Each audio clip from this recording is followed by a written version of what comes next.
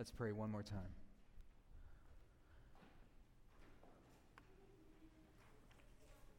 Father, would you prepare our hearts as you've been working on them this morning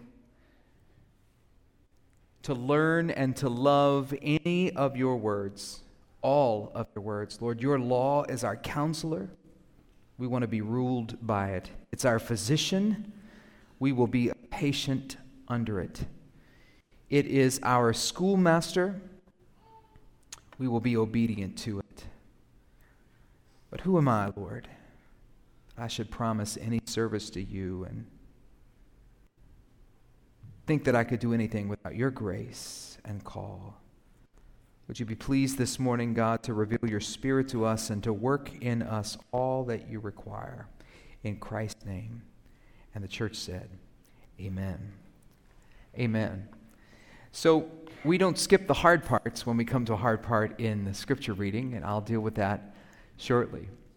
Years ago, I had the privilege of being in London for meetings with some incredibly talented men and women of God who were praying through a ministry opportunity for evangelism and training, next-gen stuff. And one of those days that I was there, they were so kind to build into my itinerary. I wouldn't have done it, but they did. My wife was grateful because I would just do business the whole trip and never look to see anything. She's like, what was that town like? And I'd be like, a hotel, a conference room, and a meeting hall. I mean, that was life. And she's like, babe, get out of the hotel and go see something. And so I was grateful for that. So grateful. Thank God for godly wives that help us be at our best. One of the days, though, they had arranged a trip for me into London proper. And so I was able to go act like a tourist for about a half a day. And I caught the tube into the city, the train, still affectionately referred to as the tube. At every possible place to step off on the platform on the train, there are words visible on the ground that say, mind the gap. Now, that's not a royalty picture there. That's a picture I took while I was there, about to get ready for a tube to arrive. Mind the gap. Now, for obvious reasons, it's there for safety. Sometimes there's quite a gap between where you step off of the platform and onto the train. Plane, that'd be fun. But in some parts of the platform, it's maybe 3 or 4 inches. In other parts, it's enough to get a foot through. You have to be careful because it's uneven at different parts. You got to watch where you step. Now, I took this picture because while I was standing there waiting what seemed like forever on the tube to arrive, I was thinking, wow, I was having a moment there. I was thinking about the gap in my life that so easily creeps up on what I profess to what I actually possess. I can talk a big game, but do I have the goods to back it up? I mean, you see young people at Little League now talking smack on the field, and you're thinking this is fun to watch. And what are they going to actually do? Well, we talk, maybe not smack, but we talk a big game sometimes. Do we have anything to back it up with? Well, this morning, it's not really the title of the sermon, but it's a good illustration. I'll revisit it in a moment. We're going to mind the gap, if you would, between the burning bush and Moses actually showing up in Egypt. Because it wasn't instantaneous. He didn't just leave that burning bush and go boom, and God, by his power, put him where he needed to be right before Pharaoh. For most of the text this morning, the application will be so immediate. In fact, the sermon crafting, as it were, works that way. It's not typical. It's not typically how I flow through a text, but it's so obvious, I would be obtuse to skip over it and try to come back to it at the end. So we'll just touch it as it comes up. But here we go. There's more that meets the eye just on the surface. I think the overarching lesson from our text this morning is pretty simple. Obedience is essential in any ministry that will honor God and any life that will honor God. But I also see a prescriptive, and there's the title, pathway to ministry as we watch Moses return to Egypt. Let's go back and look at the text this morning with me. If you'll look at Exodus chapter number 4, that first verse, 18. Here's your first point if you're going to write some things down. Sorry, Mark, I had to skip there. Here's your first point if you're going to write some things down. Ministry starts with a family. Ministry starts or begins with a family. You got that? Look at the text, verse 18. Moses went back to Jethro, his father-in-law, and said to him, "Please let me go back to my brothers in Egypt to see whether they are still alive." And Jethro blesses him and says, "Yes, go in peace." It's highly possible, I would contend, that family life is the linchpin to your effectiveness as a disciple maker, your effectiveness as an ambassador for Christ, and your effectiveness, if I can use modern vernacular, as an influencer for Jesus. There's no demand for perfection at home. That's not what this is. Even when we look at the qualifications to be an elder and even a deacon to serve in the local church, when we see those qualifications, it talks about a man that can rule his own household. This doesn't mean with an iron fist or that you've got this huge 40-pound family-sized Bible that you're bludgeoning your children with when they get out of line. That's not what it's talking about. What this means is that you are in charge at home. You and your wife together, you and your family together, not every family is set up that way, but you and your family are moving toward shepherding their hearts to the Lord Jesus Christ. You can't save your children. You can't make anybody do right. It doesn't mean that if you have an unruly child that you're disqualified for being in leadership. You would have no elders ever in any local church or deacons if that were the case. But it does mean there's something here about the home that's important, and it shows up in the local church. Think with me through Ephesians 5:31 through 6:4. Just if you want to make a note, Ephesians 5 and 6. Make that note on the family, the end of 5, first of 6. It goes like this. "Therefore a man shall leave his father and mother, and hold fast," or cleave, the authorized text would say, "to his wife, and the two shall become one flesh." This mystery is profound, and I'm saying that it refers to Christ, Paul would write, and the church.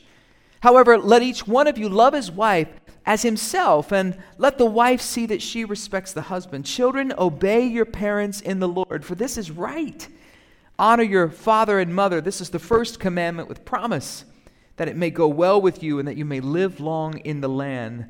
Ephesians 6:4. "Fathers, don't provoke your children to anger, but bring them up in the discipline and instruction of the Lord." Moses is honoring his family by going back to Jethro and requesting his blessing for his departure. It's not required.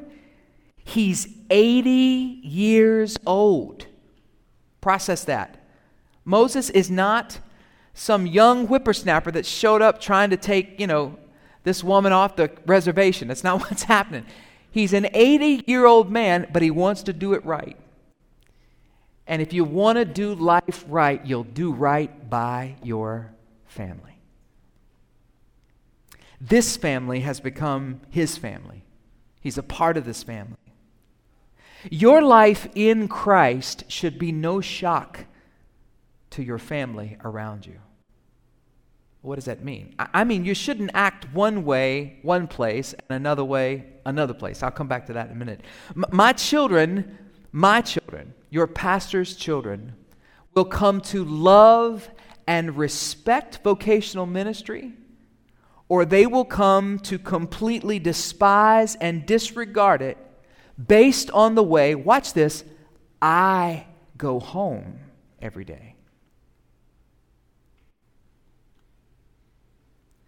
I'm not encouraged that we simply act right in church gatherings. I want you to be at church like you are at home. That's the mark of maturity. I want both to glorify God. Now, I do want you to dress like you're at church, but I'm just saying, I want you to be you, the new you that God is making new and sanctifying and glorifying His Son through. I don't want you to put on an act when you come to church. You see, that's where we got the stats that we've gotten for the last 25 years in youth ministry, where 67 on the low side to 82% of our students are jettisoning from the Christian faith the first opportunity they have. Why? Because we taught them how to, watch this, act at church. As long as you say the right things, do the right things, act a certain way in the building, we're satisfied. We're going to put your number up there on the board. We're going to count you as one of the blood-bought. And then as soon as they can get out of doing the act, they were leaving, having really possessed a therapeutic, moralistic deism instead of being biblically grounded Christians who are capable of making disciples, even at 18 years old. I don't want you to act. Moses, it was not an act for Moses. Moses was the same on the shepherding field now as he is at home, and he wants to be genuine. He wants to honor the family. You honor your family when you honor the Lord. You don't need your family's permission to do the Lord's will. Now let me say that. That's not what this is about. He wanted Jethro's blessing. He didn't need his permission to obey God. Jesus would say in Luke 14, if you come to me and regard your family's input as higher than mine, that's not going to work. In fact, when it comes to instruction, Jesus says you're to hate your own father and mother, wife and children, brothers and sisters, and yes, even your own life, if it gets in the way of you saying yes to me. You want to be my disciple? You love me above all else, Jesus would say. But you don't get to abandon or dishonor your family in a way that pushes them away from the Lord. Real ministry that honors God begins with the family. Fellas, live the light of the gospel out at home. Women, live the light of the gospel out at home. To my single brothers and sisters, be legit when nobody's watching. Teens, tweens, this stuff's for real. Don't sing loud at church and impress your Sunday school teachers when you're a terror at home. Be the real deal. Second point here may seem so obvious, but that doesn't mean it's not worth exploring. Ministry must be led by the Lord. It starts with the family, but it's got to be led by the Lord. You're like, well, pretty obvious. What is it if it's not led by the Lord? Excellent question. But look at the next passage here, 19 through 23, as we work through the text. Just a few observations this morning from our text. The Lord speaks again. He says, Moses, go back to Egypt. All the men who were seeking your life are dead. So God speaks to Moses. Look, he's giving a clear word of instruction. At the burning bush, he kind of laid out the plan, said how it was going to happen. Now he's saying it's time to go. But he gives that instruction with a word of comfort. Do you see it? The people that desire your life, the men that you're worried about, the thing that you're the most concerned about when you show up. How am I going to get this thing done? It's not articulated vocally in the text, but you can see it underlying here in the subtext. How am I going to do this thing if the second I show up in Egypt, these fellas take me out? He said, nope, they're no longer in the picture. And so then we see Moses obeying. Moses takes his wife, his sons, he puts them on a donkey, he heads back to the land of Egypt, and he also takes his staff, the staff of God, in his hand. He takes all the things and the people he's supposed to take, and then the Lord speaks again. In verse 21, basically God here is going to cover, look, he's going to say, here is my part, or rather, he'll cover Moses' part, he'll cover his part, and then he'll cover what's at stake.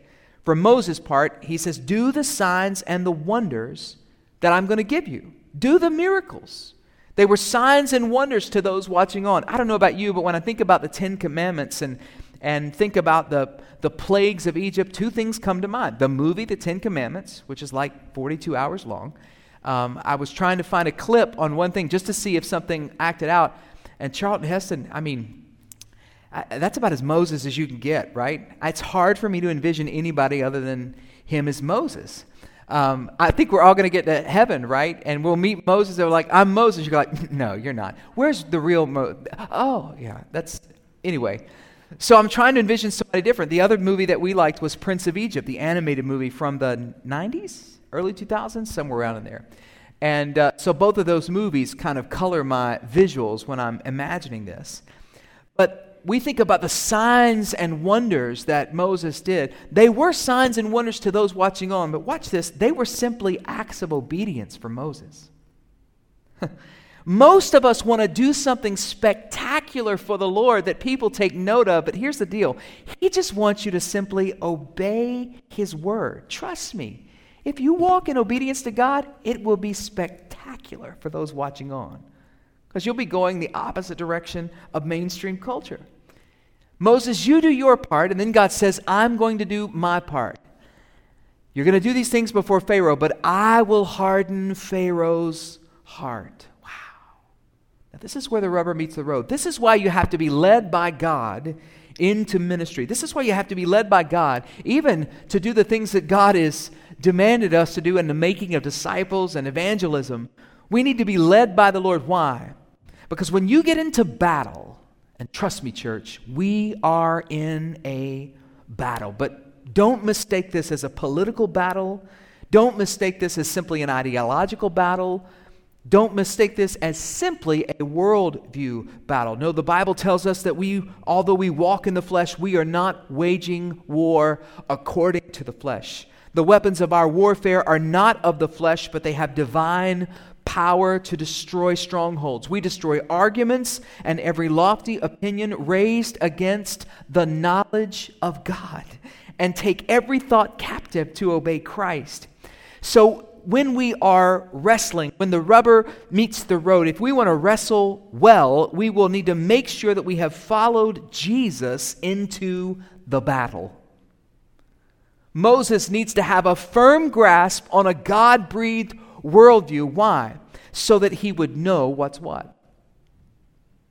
If you're not walking in the Spirit and you're not walking with the Lord, filling your heart and mind with His Word, you can get really mixed up in this day and age. You can get mixed up ideologically. You can get mixed up convictionally. You can even call good evil and evil good if it's packaged right. We face a dilemma in front of us where Christians are willing to abandon some core and fundamental issues because of personality differences at a national level. We've got to be careful. We've got to make sure that we are grounded in a biblical worldview. There's some things that are non-negotiable for the church. Life is one of them. Pharaoh had in his heart to do good or to do bad, but he chose evil. He got one shot and blew it. You say, well, that's not fair. No. It was grace that he even was given an opportunity at all.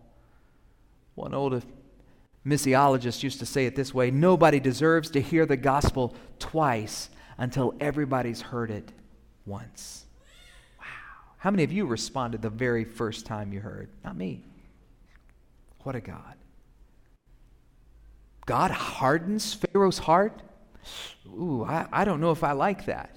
Fortunately, he didn't take a poll to see how you felt about it before he did it. Me either.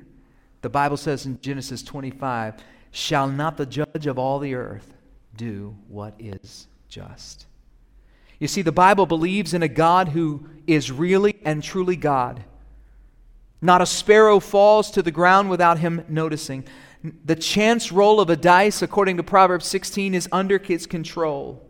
The fluctuations of the human heart are in his hand in both welcome and unwelcome ways, according to the Psalms. It's his to recreate, Psalm 51. His to direct, Psalm 119. His to restrain, Psalm 141. And the heart that knows him is his gift, Jeremiah 24. And as is the new heart that he makes. It is a far more serious matter to fall out of the power of God than into the power of Satan. God hardens Pharaoh's heart to accomplish his will for his glory and his people. And he was right to do it. Moses, you do your part, I'll do my part. Here's what's at stake right here. The firstborn.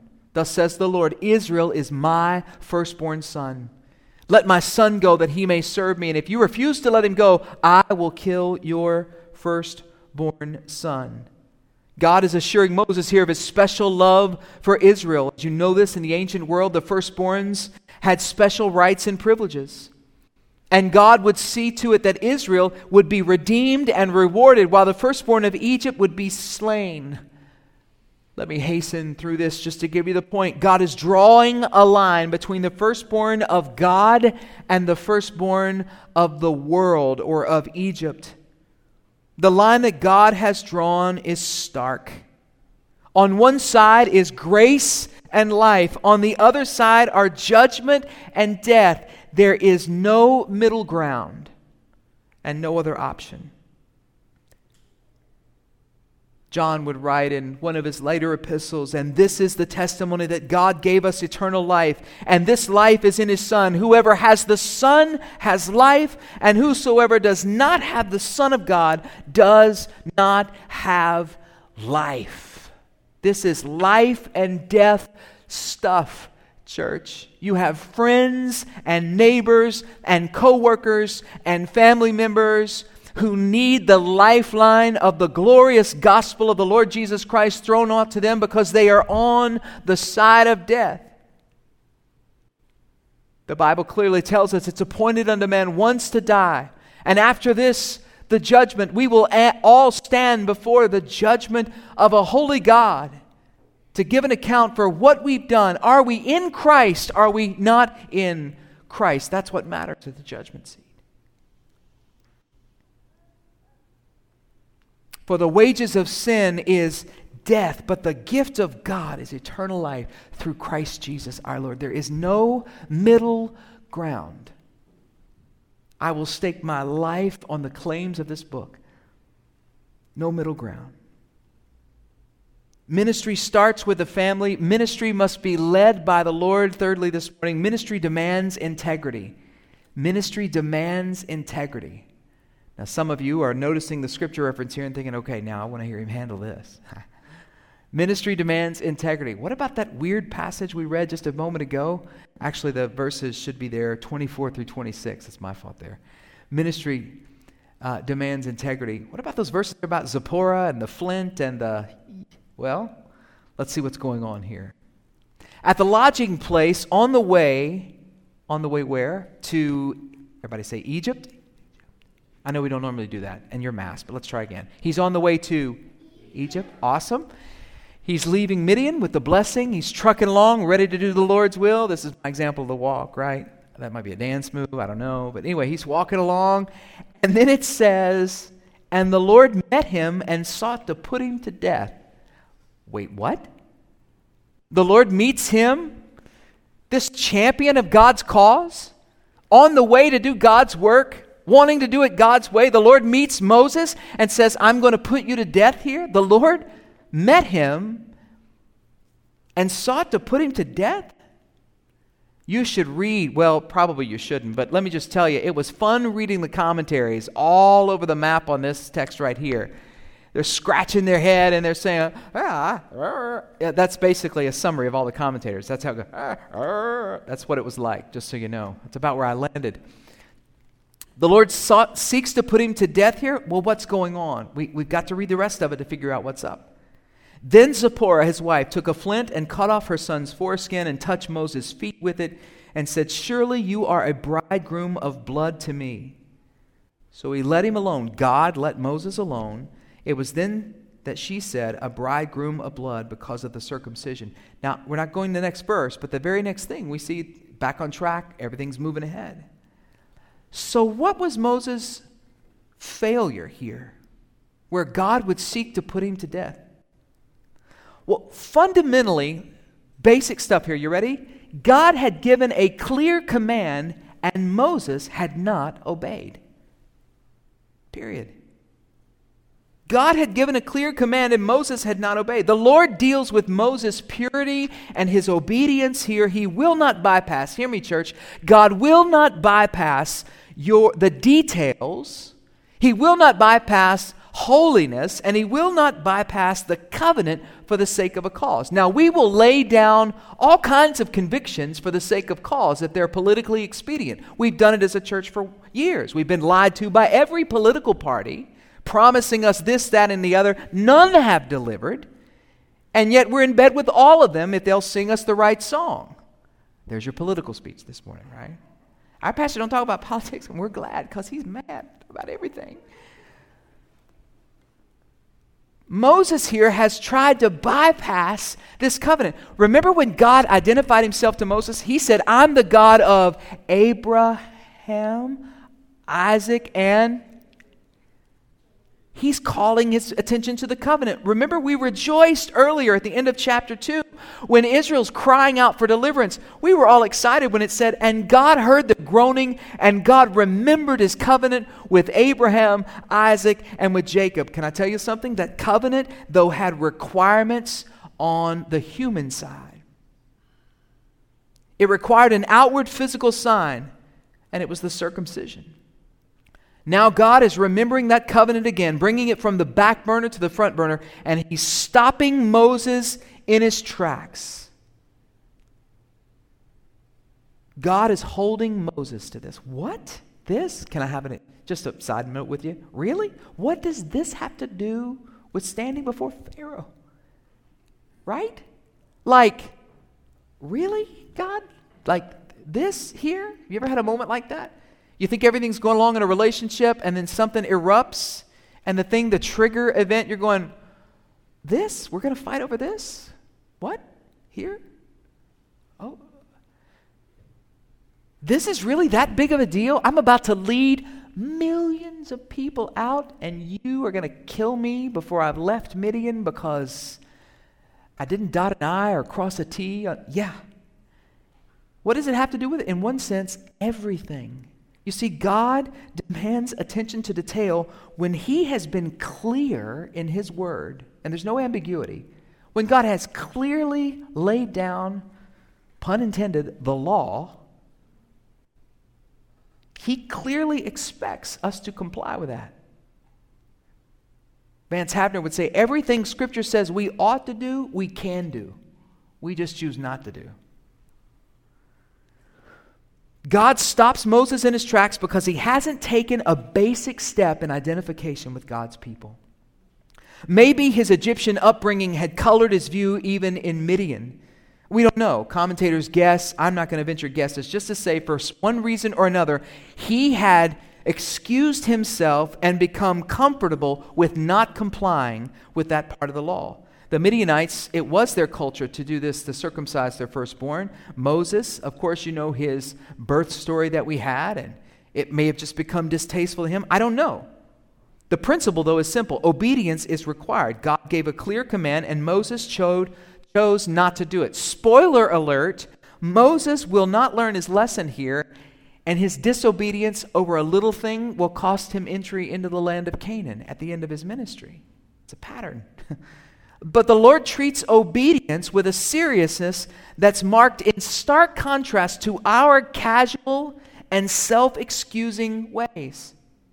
We're casual in 2020 as a church, especially in America. We're casual about things that we don't really have Bible to be casual about.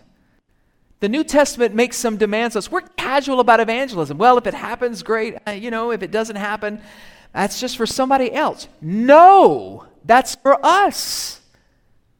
If we, as the blood-bought church of the living God, don't tell the story, who will?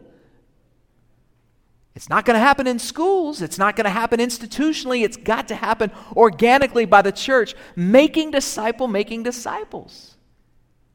If you've got friends drinking water that was literally drawn as the overflow out of a garbage dump, and that's all they know to drink is water, and you're sitting here with a bottle of, insert your favorite brand here, whatever it is, I'm not going to go brand, what, purified bottled water here, and you're just sitting there sipping it, drinking it, watching them drink garbage water, what kind of friend are you not to offer them the pure, refreshing water? They can choose not to drink. We have the water of life to give. We're casual about evangelism, though, like we've got a right to be. You don't. There's no room for that in the New Testament. We're casual about baptism for some reason. Maybe because, I'm not picking on Grace Covenant, but we're not a Baptist church. No. That's not what this is. That's not what that's about. It is for the redeemed. It's for those making public that their profession of faith in the Lord Jesus Christ. But I hear conversations sometimes. It doesn't really matter as long as they're walking with the Lord. But you're not walking in obedience if you've said yes to Jesus and haven't been baptized. You don't get to be casual about that. We're casual about our giving for some reason. I mean, I've talked politics, baptism, all the other. Might as well hit this too, right? We're casual about our giving. But there's nothing casual in the Old or the New Testament about a love of money that makes you hold on to it so tightly that you won't give any to the local church. That's your problem, not the church's. I don't have enough. The widow didn't, and she gave all that she had and was blessed for it. Paul cleared it up and said, no. What you give financially supporting the local church is an act of worship to the Lord. You are saying, Lord, I love you, I adore you, here's proof of it. But we're casual about it. Well, that's people's business. No, that's a discipline issue. It's a discipleship issue. The whole message isn't like this, don't worry. But here's the deal. God holds Moses to account over the little things. You say, what does that have to do with anything? It has everything to do with everything. Some of us are dying spiritually instead of thriving because we've tried to bypass simple matters of obedience with something less than. I'm praying this morning that you have an aha moment, whatever it is. Those are 2 or 3 examples. There are plenty. I'm not here to do that this morning, but I'm just saying it was circumcision for Moses. I doubt it's that for anybody in the room on this side of grace. But what's your moment? What's your thing that's tripping you up, that's got you paused on the pathway to ministry instead of heading toward where you need to be going? I'm hoping that some of you have an aha moment this morning in the room. I'm hoping for some of you online this morning that you have an aha moment. I'm not speaking to our Grace Covenant Church family that's watching. Some are at home and some are away from home. Some have to be because of certain conditions. I get that. I'm talking to those of you that are growing accustomed to church on demand. Those of you who claim to have a living relationship with the Lord Jesus Christ. And somehow you have excused and made it okay to stay disconnected from a local church. I'm sorry. You need to repent. You need to ask the Lord to lead you to a church family that you can be in covenant with, where He will be most glorified and you will be sanctified. Stop looking for a church that's a good fit and look for a church that will help make you holy so that you can follow the Lord. Obedience matters, church. It almost cost Moses his life. What we do with our kids matters, parents. Preparing our kids for worship matters, parents. Moses should have taken the lead here. I'm closing this up. But thank God for godly wives. Zipporah does it. She was showing Moses that we're only right with God through blood and His covenant promises. Apart from the shedding of blood, Moses was no different from the Egyptians from the standpoint of covenant. Good ministry, real ministry, God-honoring ministry, and life in Christ begins with the family. It follows the leading of the Lord. It demands integrity. These last 2 are super fast. Ready? It's a team effort. Number 4, it's a team effort. Look at the passage, 27 and 28. The Lord said to Aaron, go into the wilderness to meet Moses. And they meet and they embrace, and it's a holy kiss they exchange. Moses is not alone. Moses and Aaron are going together. This is more than just business. This is not a board meeting. This is not an organizational leadership development meeting. This is not 2 entrepreneurs who happen to have a relationship with God trying to figure out some cool new ministry initiative to launch because the season is ripe. This is God's work, and ministry is personal. It's not business. God is sending Moses with Aaron to the elders, thank God. And God is sending Moses and Aaron with the elders to Pharaoh. Ministry is a team effort. It's the reason we have elders here. It's not because Dr. Hall and Pastor D in the earliest days and thoughts and dreams of Grace Covenant laid out a few things like a drop-down menu on a website and thought, I wonder which church policy method we're going to choose. I kind of like this. Well, I like this. I like that. That's not how it happened. They opened their Bibles and they saw that elders led the church. The church was led by elders. They opened their Bibles and saw that deacons served to the physical needs of the church body. They saw the congregation together in unity, affirming that the elders not moving a direction differently than the congregation necessarily, but we're not congregationalists. We're elder-led, deacon served, congregation affirmed. We're not here vilifying other models, but that's why we are. We opened our Bibles and wound up there. leadership is a team effort. I'm not standing up here by myself. I stand up here as part of the church body and family, but on behalf of the elders, preaching and teaching and leading. And I'm grateful for that privilege, and I don't take it lightly. God didn't ask you to do this alone. You don't have to get your neighbors saved by yourself. You don't have to share the gospel by yourself. We will do it together. You don't have to meet all your neighborhood's needs by yourself. Christy, you don't have to run Faith, Hope, and Love alone. Ruth, watching by means of transmission here, you don't have to run Change Choices alone or worry about that. We will do it together as a church family. Whatever the Lord's laid on your heart to do, we'll do it together as a church family. Finally, true ministry leads to true worship. Ministry leads to worship. Then Moses and Aaron went and gathered. They get the elders together. We've already read the text. Let me hasten through it for time's sake. The people believed, verse 31. And when they heard that the Lord had visited the people of Israel and he had seen their affliction, they bowed their heads and worshiped. Wow, they worshiped. They're still in Egypt. They're still in bondage. They haven't left yet. But they worship the Lord in spite of their circumstances. Nothing's really changed. But one thing has changed. They've become confronted with the claims of the living God, the God of Abraham, Isaac, and Jacob. Even before their actual freedom, they found out that God was worthy of exaltation and worship. This is the God that said, I have surely seen, I have heard, I know what's going on. Your cry has come to me. I've seen the oppression of the enemy, and I have come down to rescue you. I close with Tony Merida's notes on this, making a great gospel connection. I love it. God's gracious attention should lead to God-glorifying exaltation. The end of all ministry should be worship. Praise God, for He's paid attention to us in our affliction. The Lord God Almighty has seen and heard us in our slavery, and He's come to free us through Christ. This God has come to us in Jesus, the one who said, I'm the door, I am the vine, I am the way, the truth, and the life. I am the light of the world, I'm the resurrection and the life. Old church gathered this morning, friend in the pew, friend watching online, do you know Jesus Christ personally, powerfully? Do you have a living relationship with the living God of this Bible? Not only must we know God, we've got to have a big view of God. We won't attempt to do great things for God if we don't have a big view of God. We're only 4 chapters into Exodus, and we discover that God is holy, He's self-sufficient, He's eternal, He's mysterious, He's glorious, He's gracious. What a God. As we come to know God and get a big view of God, we'll be amazed that He uses people like you and me to accomplish His will. Moses chose obedience.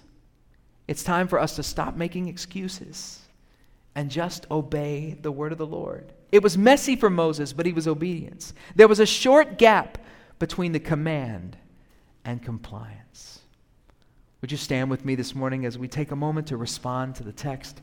The musicians are coming now. They're going to play, and we're going to sing songs, but let me ask you some questions while they're coming. Where are your gaps today? Some of you need to mind the gap with your family. You have different lives you're living. You've got a work life, you've got a family life, you've got a ministry life, you've got a friend life. No. You've got one life to live. Live it all for Jesus. Some of you need to mind the gap in following God's lead. You're tempted to follow cultures or politics or, you know what, anything other than God's lead in His Word is less than.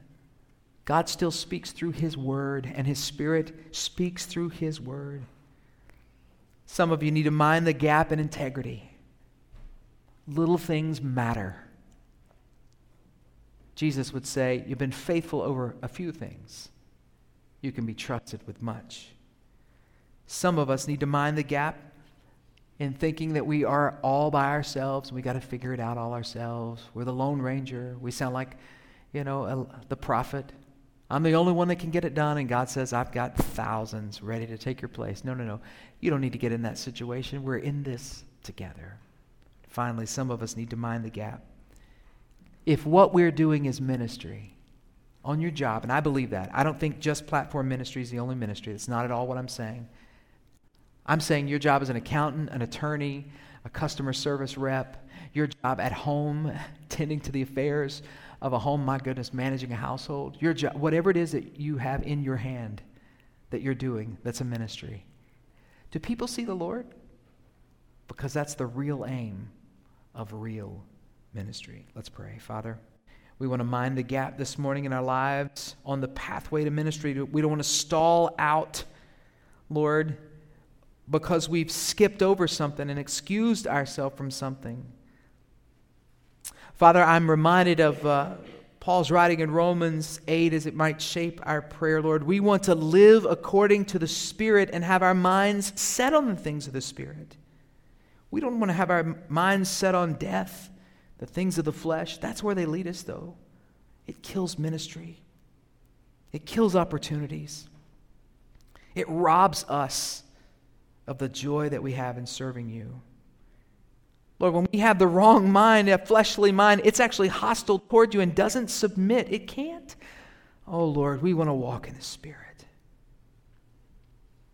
You say, Lord, that the Spirit of God dwells in us, and we are thankful for that. So, Lord, help us to do all we can to stay on the pathway of ministry with integrity and to mind the gaps along the way. We ask these things in Jesus' name. And the church said,